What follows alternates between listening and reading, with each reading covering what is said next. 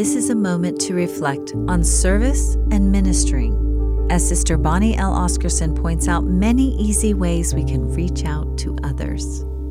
Today, I want to mention an aspect of service that I feel is important for all, no matter where we are located.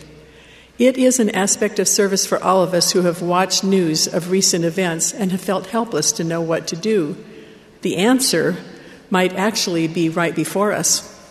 The Savior taught, "For whosoever will save his life shall lose it, but whosoever will lose his life for my sake, the same shall save it." President Thomas S. Monson said of this scripture, "I believe the Savior is telling us that unless we lose ourselves in service to others, there is little purpose to our own lives. Those who live only for themselves eventually shrivel up and figuratively lose their lives, while those who lose themselves in service to others grow and flourish and in effect save their lives." End quote. We live in a culture where more and more we are focused on the small little screen in our hands than we are on the people around us. We have substituted texting and tweeting for actually looking someone in the eye and smiling, or even rarer, having a face-to-face conversation.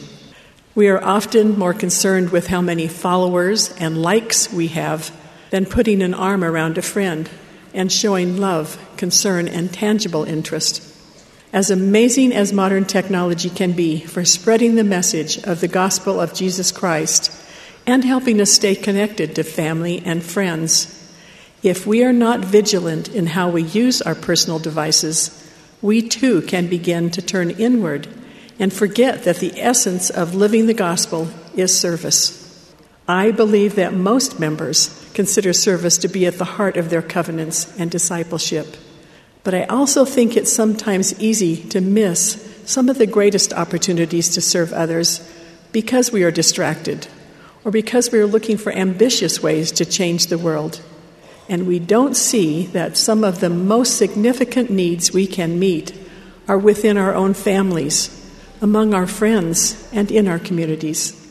We are touched when we see the suffering and great needs of those halfway around the world.